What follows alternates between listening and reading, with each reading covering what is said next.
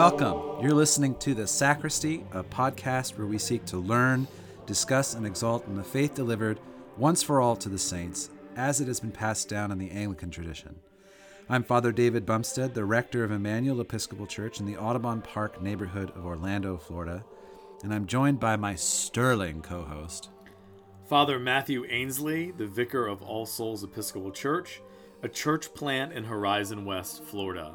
We're real priests with real jobs in real churches, and service times are in our bio. We'd love for you to join us for worship if you're ever in town with us. Yo. Happy December. Here we are in Advent. That's it. Yes, a blessed Advent to you.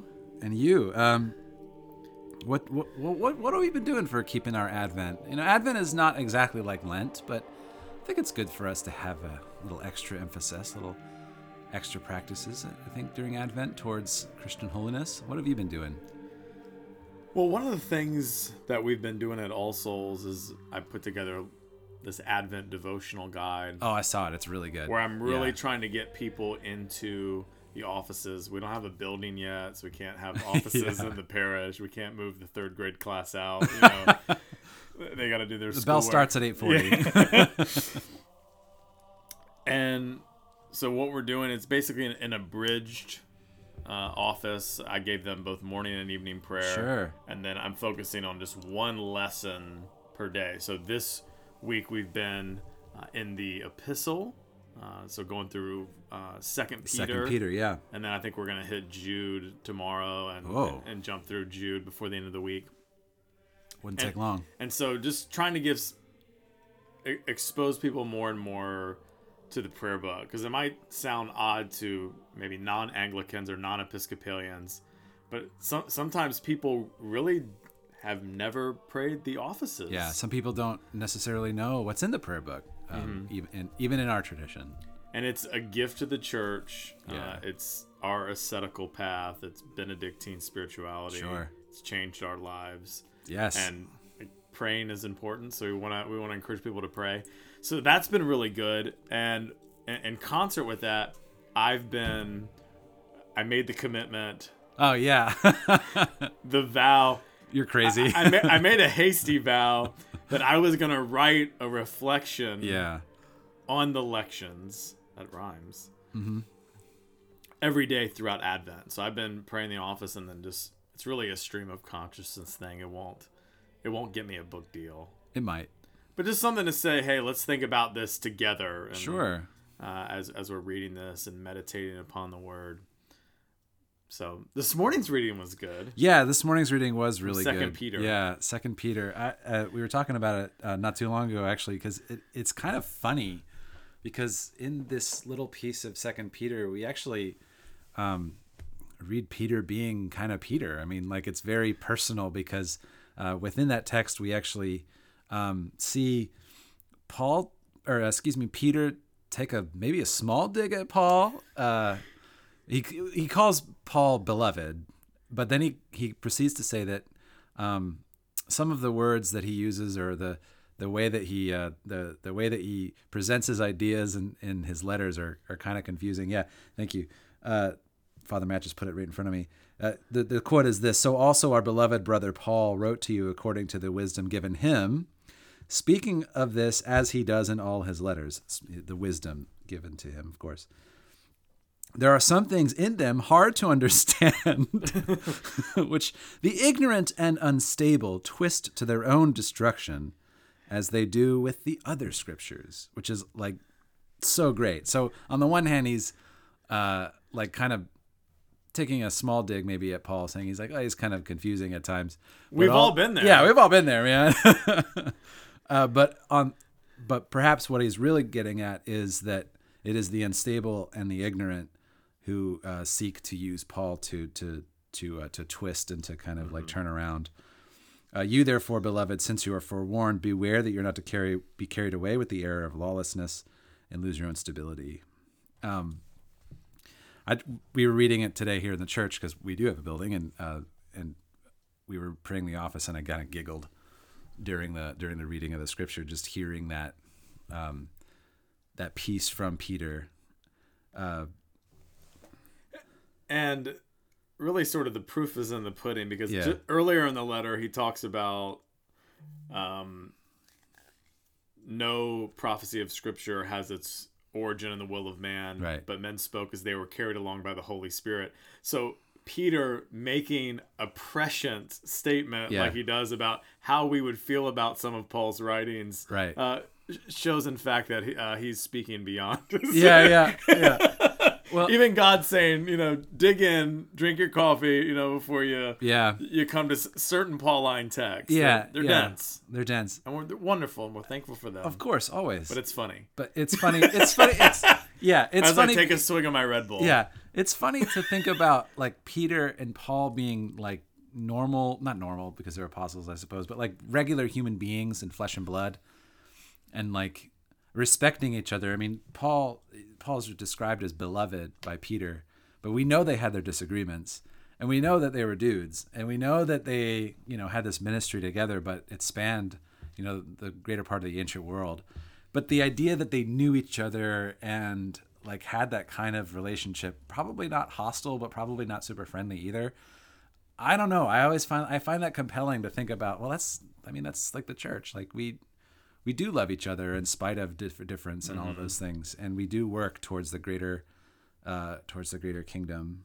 Anyway, this isn't about our reading from the Daily Office today, but it came to mind. Yeah, that's a great section of Scripture. Yeah. Read it. Read it. Yeah. Read The Office. Read it with us, please. Especially because, as I said to Father Matt, man, I don't remember the letters of Peter as well as I thought I did. So it's been a great review for me. Really some amazing stuff in there. It really is. Well, we are taking a bit of a fast from the calendar this week. There wasn't too much happening in the little book that we use, The Lesser Feasts and Fasts.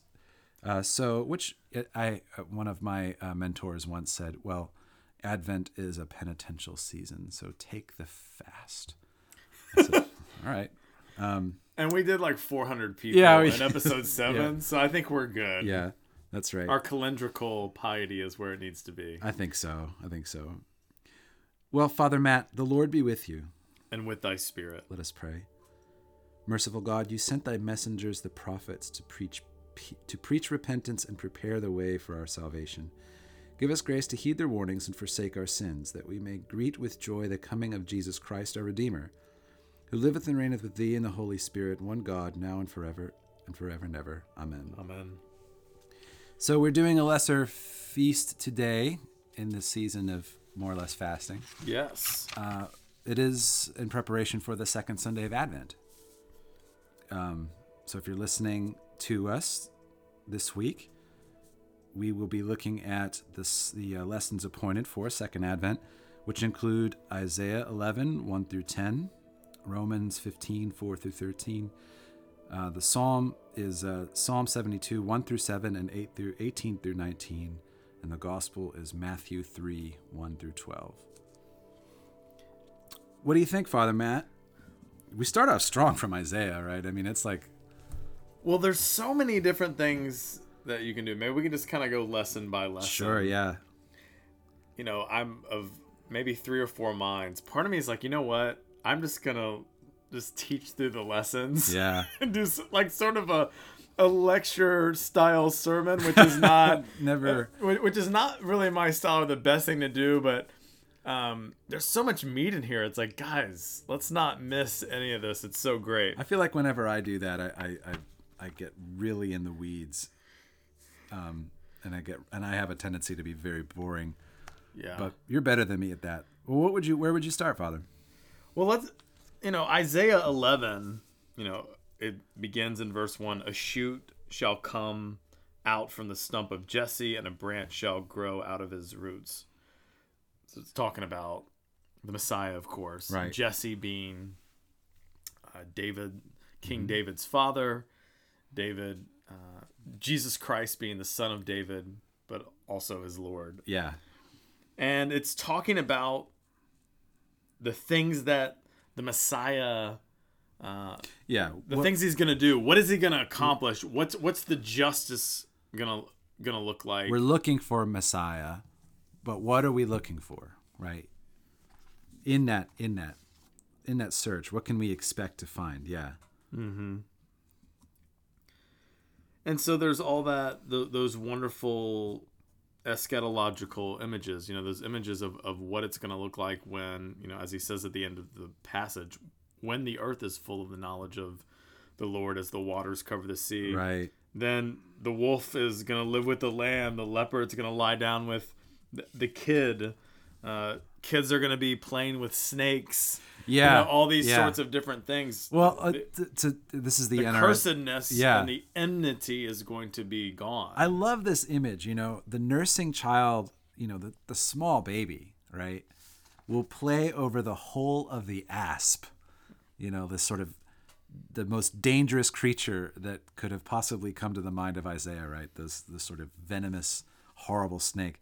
And I love that image of just a baby just chilling, hanging out, being a baby over one of the most dangerous places in the world, to Isaiah's mind, as revealed by the Lord as like this adder's den. The weaned child shall put its hand on the adder's den. I mean, that's like, oh my gosh. I don't have children, but I can imagine that you and your wife would probably want to keep your hands away from a fire ant, or you cut your kids' hands away. Yeah, that wouldn't be great. Yeah. So. Yeah, and then there's this in Isaiah towards the end of the passage where it's talking about, they will not hurt or destroy on all my holy mountain. Yeah. So whenever we're talking about a mountain, we're talking about a temple. And whenever we're talking about a temple, we're talking about a place where heaven and earth come together. Right. And so this is the marriage of heaven and earth. This is new heavens and new earth. Even here in chapter 11, which, he gets to fuller explanations as he gets later into the book. But it's all about the Messiah and the world that he's going to bring. What do you make of this righteousness and justice language, Father? I'm thinking especially the verses. He shall strike the earth with the rod of his mouth, and with the breath of his lips he shall kill the wicked. I think when moderns read that, we get kind of scared because we don't like to think of justice being as heavy-handed. But you've often mentioned this before, that the God working surely against the wicked is like one of the great things of the scriptures. The great hopes of Israel is to see the wicked really and truly taken care of. Even by the strong hand of Almighty God. We have a tendency when we talk about justice, when we talk about judgment of God putting things right, and especially when we hear the word judgment, we tend to think of a law court sort of scenario, and perhaps purely in a punitive sense. Sure. But it's both. There's judgment in a negative sense, and there's judgment in a positive sense of putting things right. Includes necessarily the punishing and the banishing of evil. Otherwise, like, justice and peace are not going to happen if wickedness is allowed to go on unfettered. Yeah. But it's also the positive of, again, that putting things right, of God's saving faithfulness. In the book of Judges, who were the judges? Were they guys with gavels? No. There were men and women who were delivering Israel, saving Israel from their oppression and their being downtrodden and all of these things. Right. And so we have to read it with both senses. We can't screen out one or the other. And it's interesting too that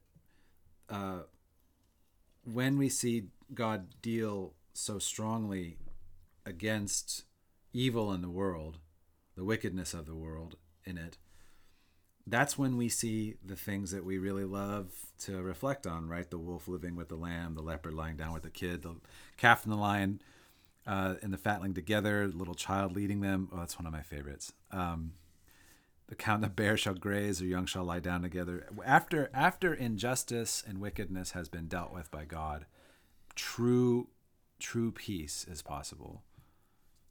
And that's what I think we're seeing. Yeah.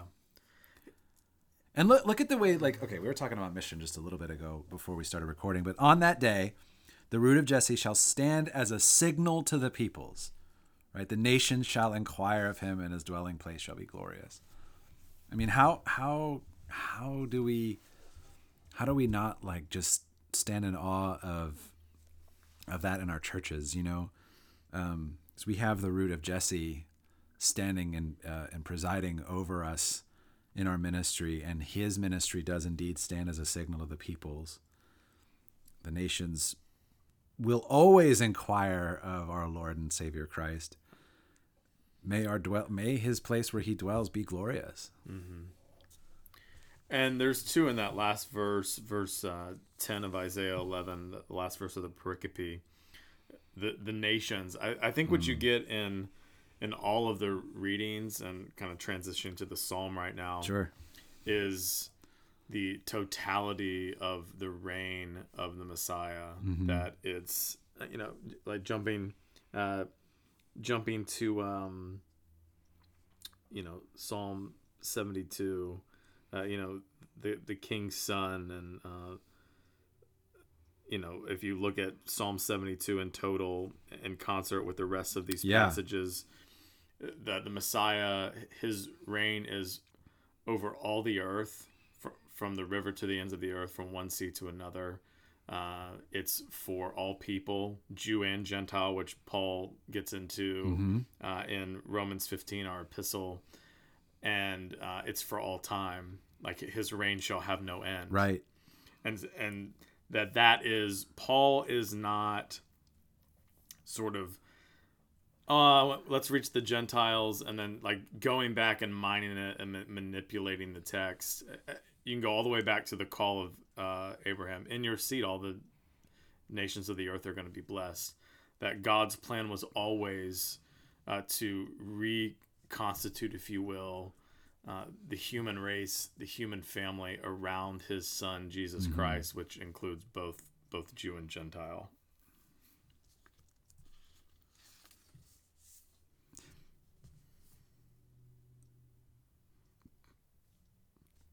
Again, going back to justice and righteousness, thinking about how the first verse of Psalm 72 is about justice, right? Give the king your justice, O God, and your righteousness to the king's son. And not in the kind of way that we think, going back a couple weeks to Christ the King. We're not talking about, you know, this sort of capricious, usurper. We're talking about like the Lord God, creator of the universe, that he would finally rule. I mean, I'm always thinking about those series of books that N.T. Wright put out, you know, the past few years about, you know, the gospel being about the kingship of Jesus and the kingship of God, because he will rule righteously. He is the one that will rule with equity. He is not totally concerned about his own power, because he has it without question, right? And he is the one that will bring prosperity, righteousness, defense to the needy, and rescue to the poor, and ruination to the oppressor. Which is like, you know, super exciting for the ancient Israelites, and I think maybe ought to be more exciting to us to think of God and on top. Yeah, you know. Yep, absolutely. And then again in Romans 15, you know, Paul quoting from the Old Testament, you know, the root of Jesse shall come, the one who rises to rule the Gentiles, and him the Gentiles shall hope. And you had mentioned N.T. Wright, and one thing he's always emphasizing is that in messianic expectation in the Old Testament, it was always King of the Jews, therefore the Lord of the world. So we see right back here in the prophets of the reign of the Messiah is not just for one particular group. And we need to see the calling of Abraham not as a calling to like an exclusive club, but a calling to vocation, that this human family, ultimately culminating with Jesus Christ himself, is going to be the means by which God would rescue the world. Yes, indeed. which really kind of plays into the gospel, right? Like what John says to the gospel. We have Abraham as, what does he say? Do not presume to say yourselves, we have Abraham as our ancestor, right? Is how he kind of begins to unpack the ministry of the Gentiles, even before he goes further than that. But oh yeah, you're continuing that theme in the gospel. Yeah, it's like God is able from these stones to raise up children to Abraham. yeah, And I don't know. As I sit here, I'm suspicious if there might be a little play on words going here, because Jesus is the stone that the builders rejected. He's the chief cornerstone. And God does indeed, through his son, raise up heirs from Abraham. That's Galatians 3:28, that all of us who are in Christ were children of Abraham, heirs of the promise. That's what Paul says. And so God does actually, he ends up doing what he's saying, look, it's not about, your genealogy right. and your ancestry. A contemporary example might be like, just because your family went to church and you're raised in a Christian family, that doesn't mean, I guess you're good, right? Yeah. You're okay. I mean, you might be in a lot of ways in a better position, but it does matter. Your heart matters. The affairs of your heart really do matter. Sure. Yeah. Well, and to that, I mean, going back to Romans, we're skipping around here, but welcome one another. Therefore, just as Christ has welcomed you for the glory of God. Mm. Like Father Matt was saying, that the human family is invited into the ministry of the Messiah.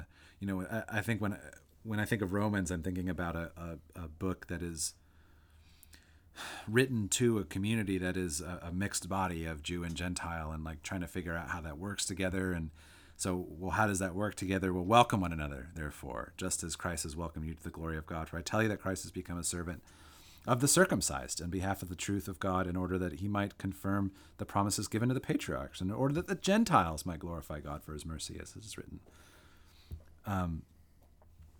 So that welcome of the Messiah, that guarantee of the ministry to the Gentiles. We talked about this very recently in our most recent full episode, that the guarantee, the blessing of repentance being available to the Gentiles, and how incredible a guarantee and how incredible a blessing that is for the world, and as we reflect on the coming Messiah, who makes all of those things present to us in the cross.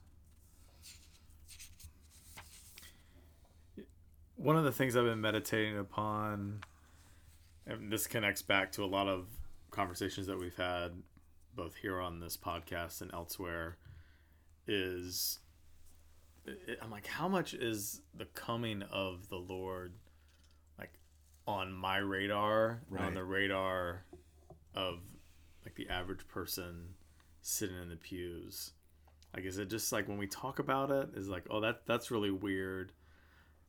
But beyond that, like back to the Boersma episode, it's like, do we really long to see God and to be united with him?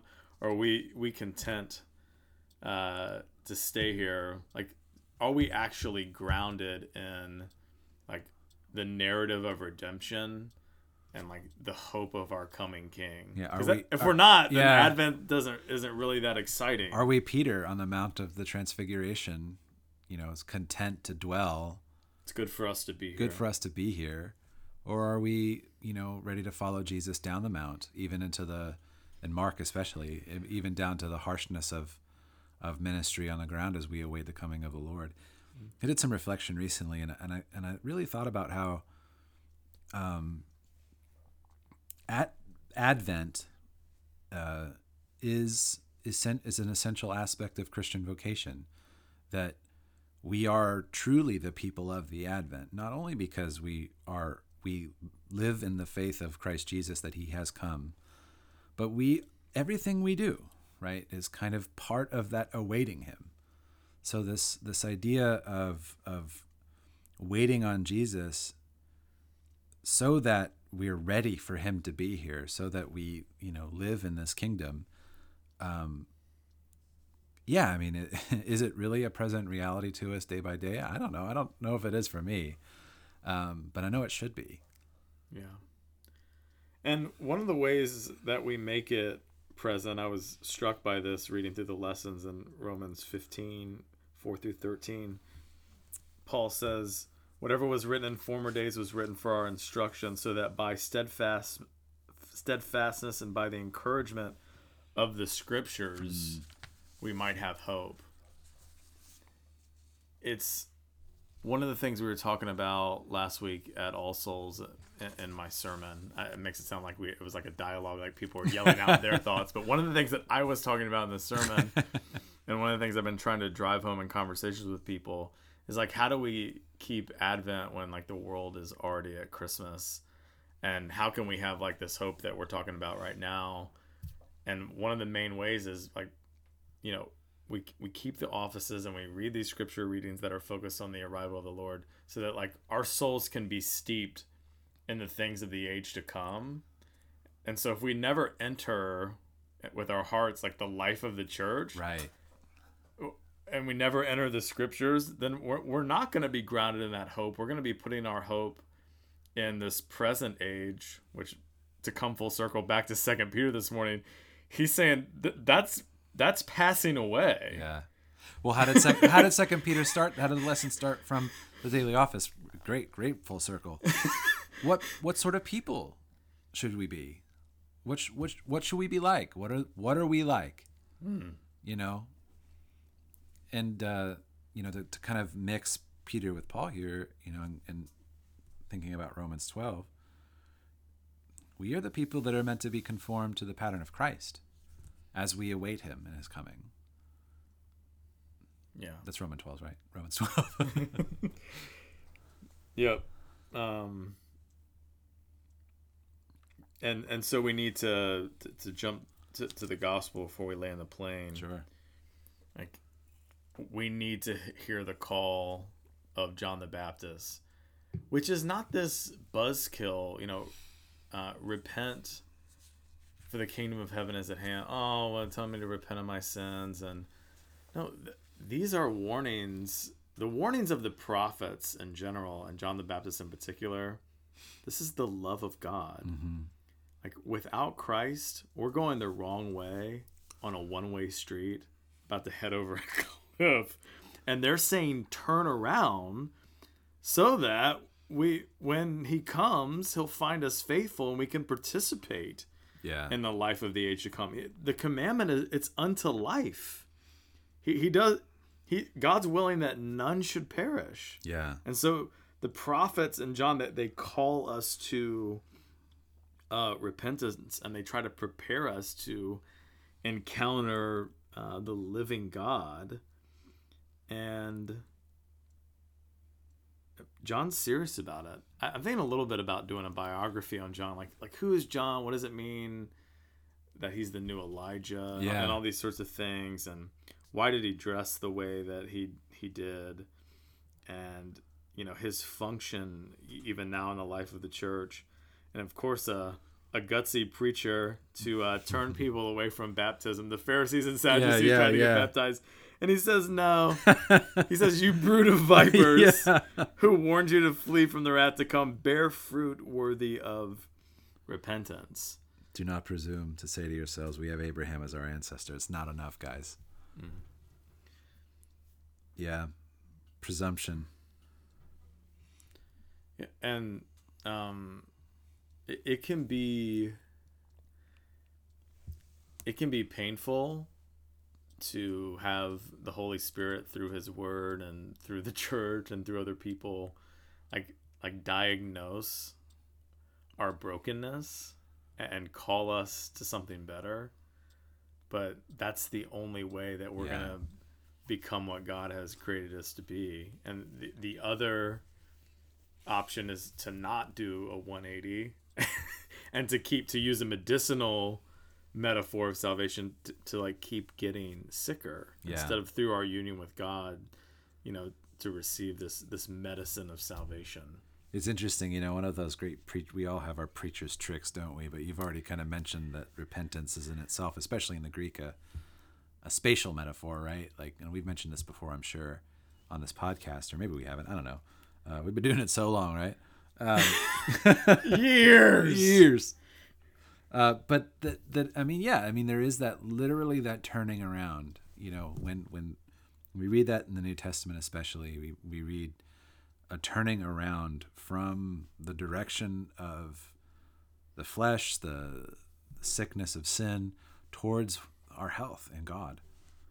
And I think that helps us to understand that, like, I mean, as much as we might feel like repentance is this super bad buzzkill, and as much as we hate being convicted of our problems or told that we have them at all, that health is actually guaranteed to us in Christ Jesus, should we just turn to him.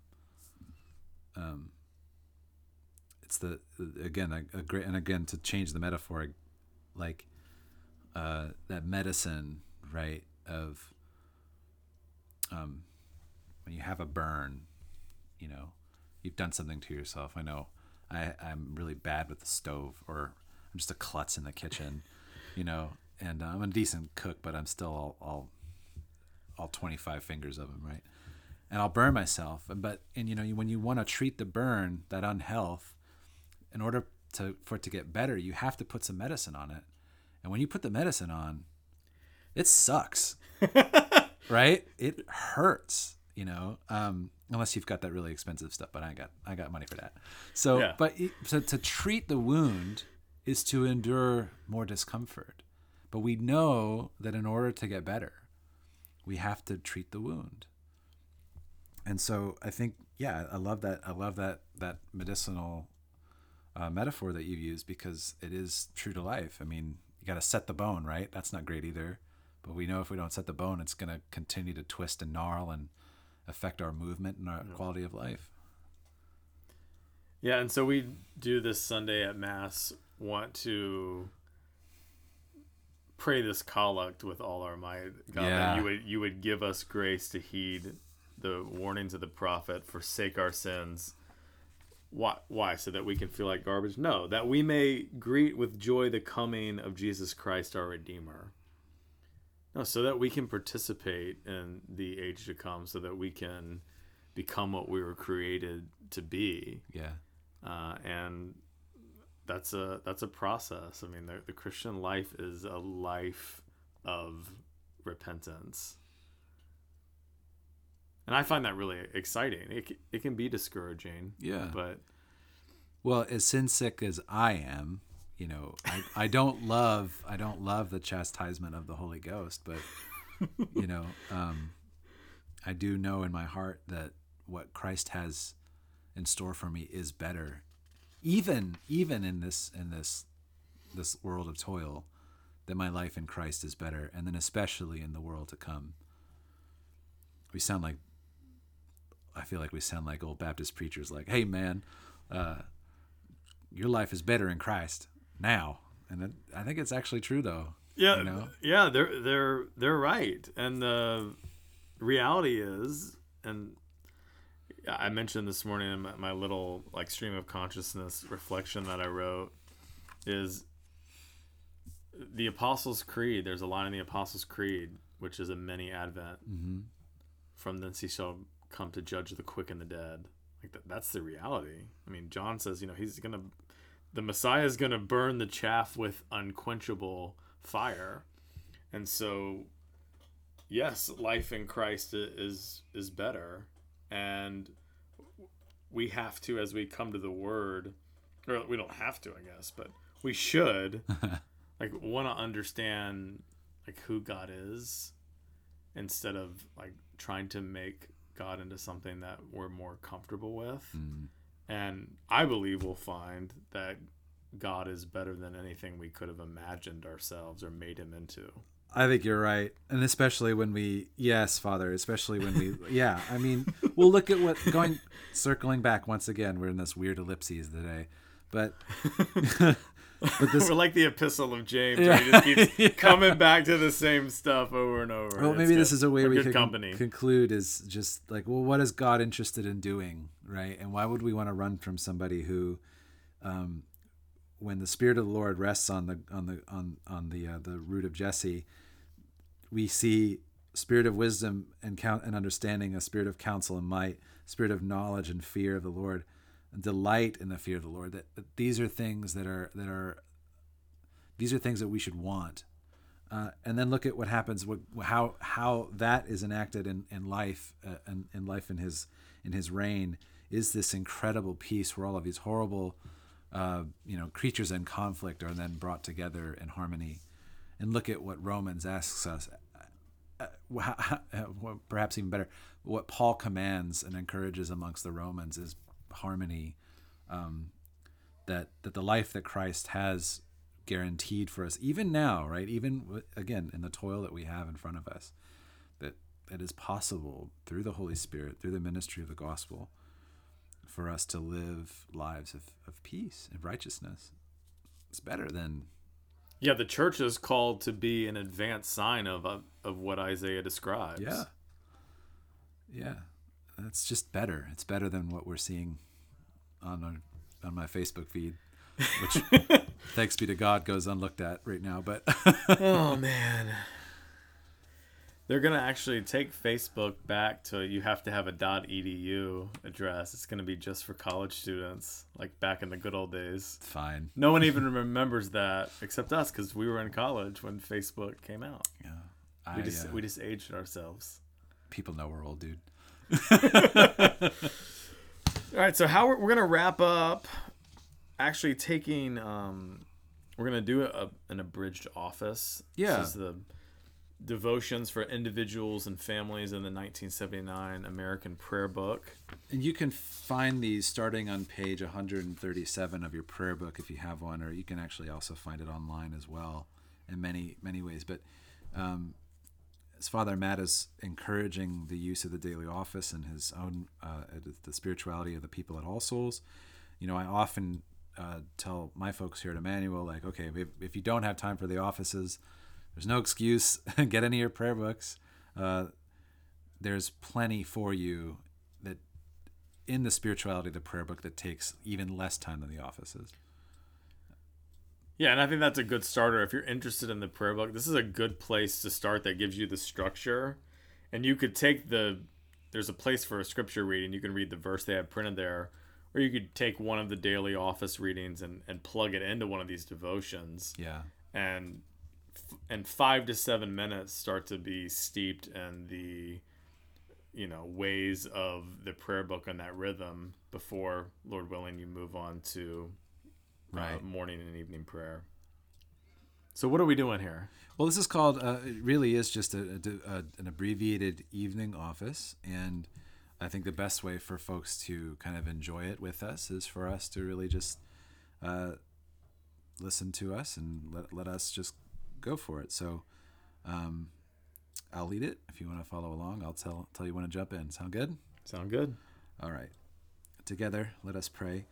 O gracious light, pure brightness of the ever-living Father in heaven, O Jesus Christ, holy and blessed, now as we come to the setting of the sun, and our eyes behold the vesper light, we sing your praises, O God, Father, Son, and Holy Spirit.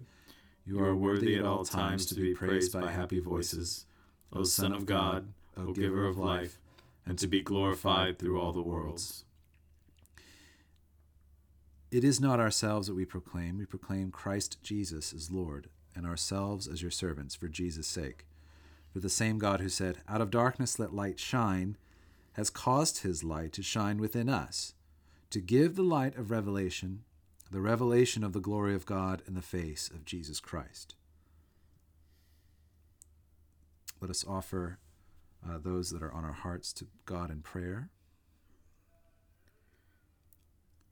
Almighty God, I do pray for your church, that you would create in each one of us a longing to see your face, and that, Lord, through prayer and sacrament and through meditating upon the scriptures, we would be rooted in the hope of your coming, and in the hope of your world, your way.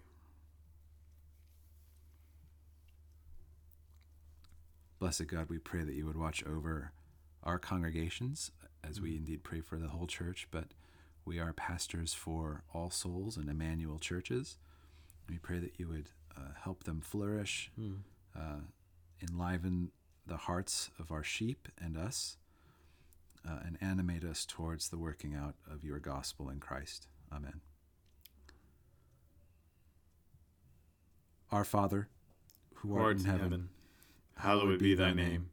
Thy Kingdom come, thy will be done, on earth as it is in heaven. Give us this day our daily bread, and forgive us our trespasses, as we forgive those who trespass against us. And lead us not into temptation, but deliver us from evil. For thine is the kingdom, and the Power and the glory, forever and ever. Amen. Amen. Lord Jesus, stay with us, for evening is at hand and the day is past. Be our companion in the way, kindle our hearts, and awaken hope, that we may know as you are revealed in Scripture in the breaking of bread. Grant this for the sake of your love. Amen. Amen. Well, blessings to you, Father Matt, on this coming Sunday for your people. And You as well. thank you. I love Advent. It's so great. I love these weeks, and I love the celebration of the Eucharist during Advent. And the third Sunday of Advent, you're going to be at an amazing church, right? Yes. We can talk about that later. Yeah, we'll talk about that later. Very good. Well, we hope you've enjoyed your time with us, and we've obviously enjoyed our time together. We pray that it is an edification and encouragement to you, as always. Father Matt is making the weirdest face at me. All right, guys. Blessings. Have a great day.